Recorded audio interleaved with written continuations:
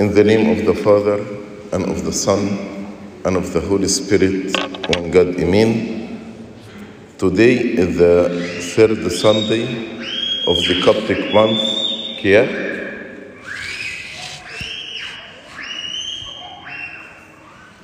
And all the readings of this month are taken from Luke chapter 1.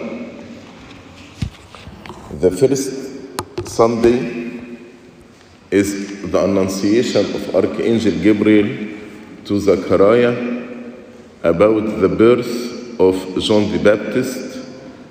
And as we said, John means the Lord or God is compassionate.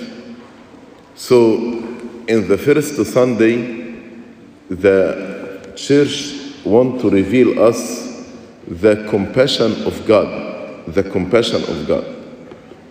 Second Sunday, which is the last Sunday, the Annunciation of Archangel Gabriel to Saint Mary regarding the birth of our Lord Jesus Christ.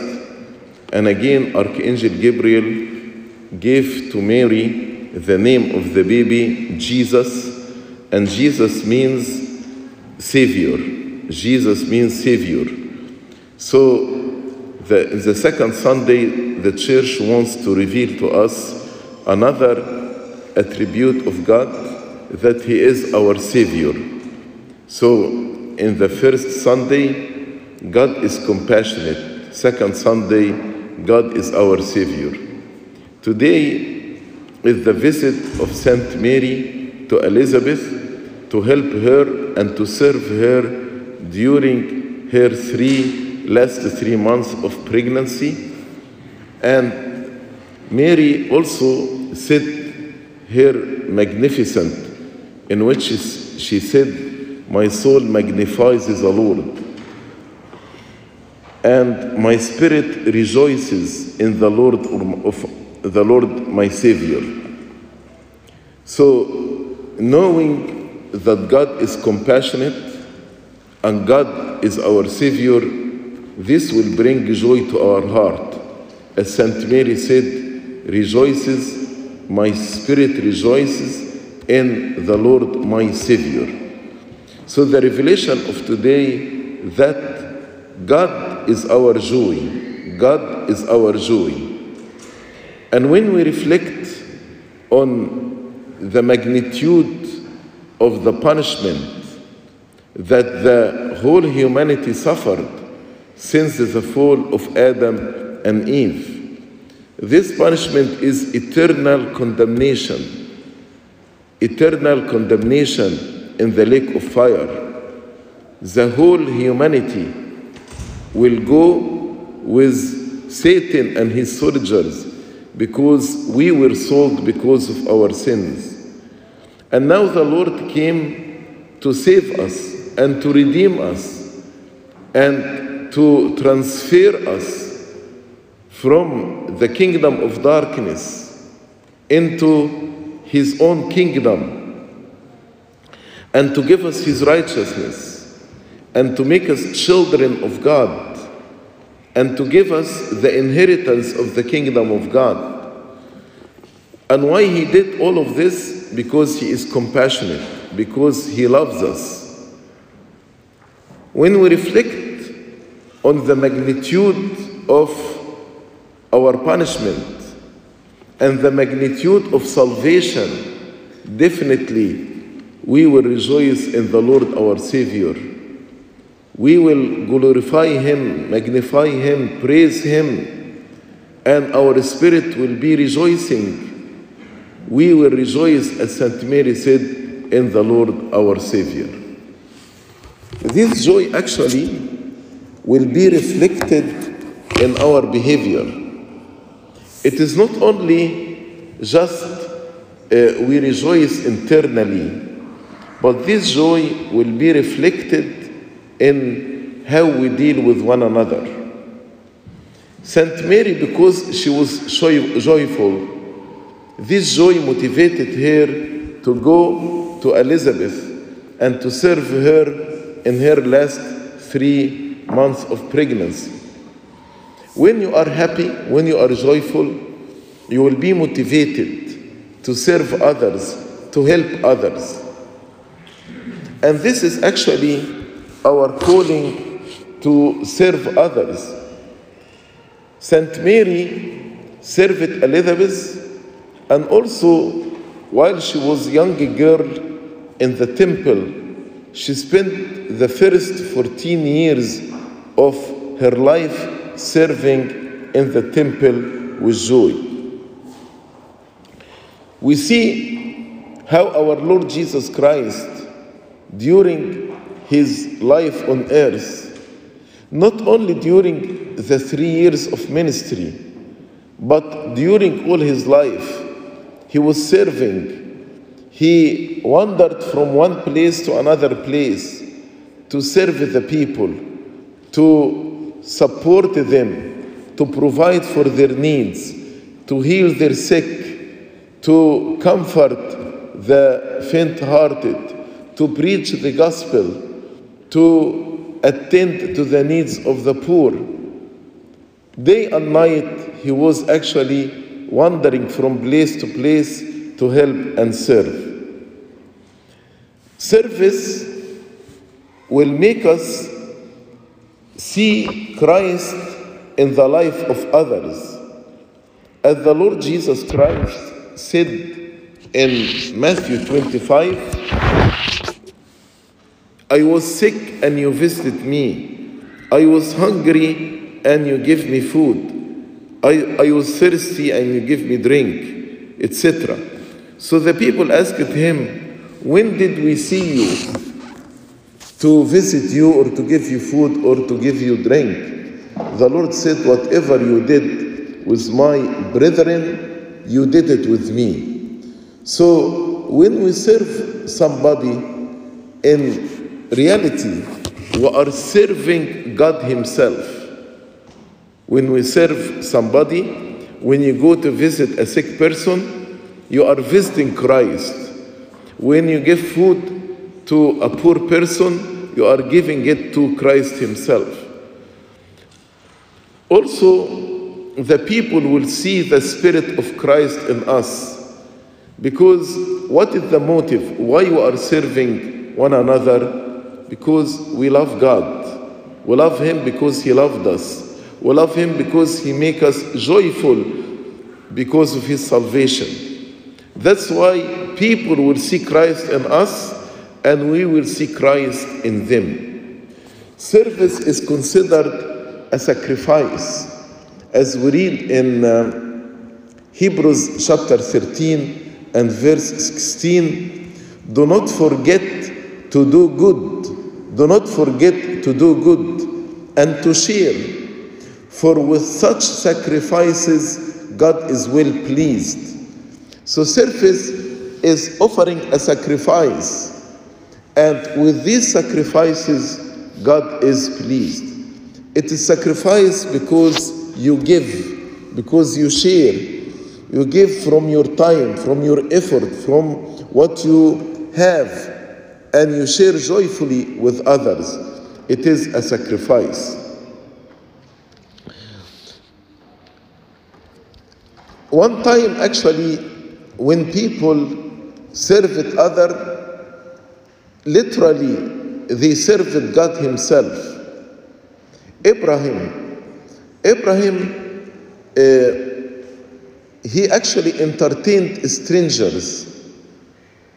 Any stranger passed by, he actually entertained and hosted him. And one time, he saw 3 men. He decided to host them and to entertain them. And these were not human beings. These were, the 3 were God and 2 angels. That's why in Hebrews chapter 13 and verse 2, St. Paul said, do not forget to entertain strangers, for by so doing, some have unwittingly entertained angels. Some have unwittingly entertained angels. So here St. Paul reminding us with this important service to entertain strangers and how Abraham, when he did this, he actually entertained God and two angels. St. Paul continues and says, remember the prisoners as if chained with them, those who are mistreated, since you yourself are in the body also. So, service is the responsibility of every one of us. Service is not only the responsibility of Abuna and the Sunday school servant. No. Each Christian actually has this responsibility to serve. Each one of us received gifts from God. Each one of us. That's why in 1 Peter chapter 4 and verse 10, St. Peter says, as each one has received a gift, as each one has received a gift, minister it to one another. Minister it, serve one another with this gift, as good steward of the manifold grace of God. These gifts, God gives them to you, not to boast in them, but rather to use them to serve others. And when you serve others, you will be a good steward, as good steward of the manifold grace of God. And as you know, in the last day, God will ask each one of us, give an account of your stewardship. God will ask us to give an account of our stewardship. So, we need actually to use our talents and our gifts to serve others. When 5,000 men other than women and children gathered around the Lord Jesus Christ, and the disciples said to the Lord, let them go to find provisions and something to eat. The Lord told them, you give them something to eat. You give them. And the message here, that the service is the responsibility of the church. It is our responsibility to serve one another. The responsibility of the church not only to preach the word of God, but to attend to the needs of the people. As you know, St. Paul himself, when he found there is a famine in Jerusalem, he instructed the churches in Asia Minor and outside Jerusalem to collect money and to send it to the church in Jerusalem to help the poor and the needy. Even when we read in Acts chapter 6, when some widows from the Greeks were not served well, and a complaint was made to the apostles, how some widows from the Gentiles were neglected. Immediately the apostles attended to this complaint and resolved to have a rank of the deacon. And by the way, the word deacon means a servant. And they appointed some deacons, 7 deacons, to supervise this ministry, the ministry of the widows. So the church felt the responsibility to serve the neglected, those who are in need. Even in monasticism, work and service is a very important element in the life of the monk.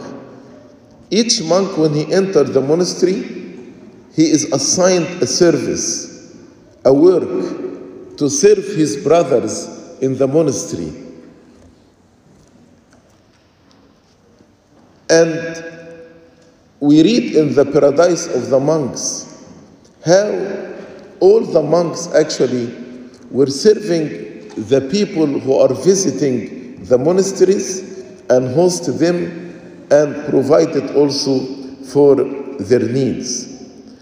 We read in Galatians chapter 6 and verse 10 about the importance of serving one another. St. Paul says,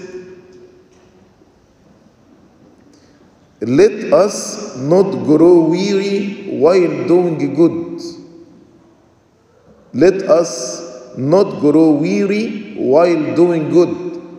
You don't say, it's very hard for me, I cannot do it anymore. No, he said, let us not grow weary while doing good. For in due season we shall reap if we do not lose heart. Don't lose heart. Be persistent, be committed, be devoted. And in the due season, you will reap the fruit of what you sow.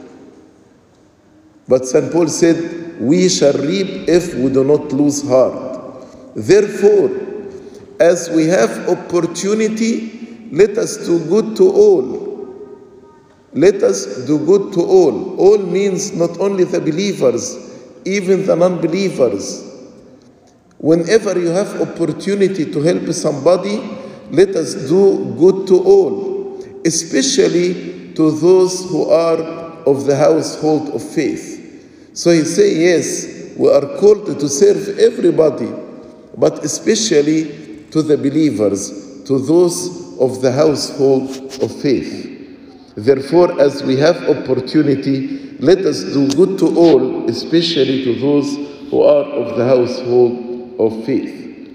Also, in his letter to Titus, St. Paul's letter to Titus chapter 3 and verse 14, he said, and let our people also learn to maintain good works. Let our people also learn to maintain good works, to meet urgent needs, that they may not be unfruitful. God wants us to be fruitful, to bear fruits in our life, the fruit of service. How we should serve? Definitely, the motive here, because we love God and we are joyful because of God's salvation, so we feel we are indebted to God. And part of expressing this joy with the salvation of God is to serve one another. We don't serve for our own personal interest, that we may be praised by people, to show off, to be recognized as benefactors. No. We serve in humbleness. We serve in humbleness. That's why the Lord told us the service is the service of washing the feet. Some people serve to be praised. Some people serve in arrogance. This is not the spirit of the Christian service. We need to serve in humbleness while we are taking the last seat, while we know that we are servants of all and last of all. The service should be with humbleness, and we keep in our mind we are called to wash the feet of one another. Service also should be with love, sincere and genuine love, not out of duty, not out of routine, but out of the conditional love. Because as I told you, each one whom we serve is Christ. When you visit a prisoner, you are visiting Christ. When you feed a hungry person, you are feeding Christ. When you host a stranger, you are hosting Christ. Then our love toward Christ should be manifested when we express this love to our brethren whom we are serving. Also, in service, We need to be, the service should be complete and with sacrifice. Complete with sacrifice. Like the Good Samaritan. The Good Samaritan made a complete service. He saw this man that was half dead and half alive, and he had compassion on him. He put oil and alcohol on his wounds. Then he carried him on his donkey. He took him to the hotel. He reserved a place for them. He paid the innkeeper and told him, if you need more money, when I come, I will pay you. So the service here is complete. And definitely there is sacrifice in the service. He paid from his own money to support this stranger, or in reality this enemy, because he was an enemy. The Jews and Samaritans were enemies to each other. That's why in James chapter 2, from verse 15 to 17, St. Paul says, if a brother or sister is naked and destitute of daily food, and one of you says to them, depart in peace, be warmed and filled, but you do not give them the things which are needed for the body, how does it profit? So St. Paul said, if you see somebody needs clothes and needs food, and you tell them, go and be warmed, and that's it, without providing anything, is this enough? No, it's not enough. That's why service should be complete.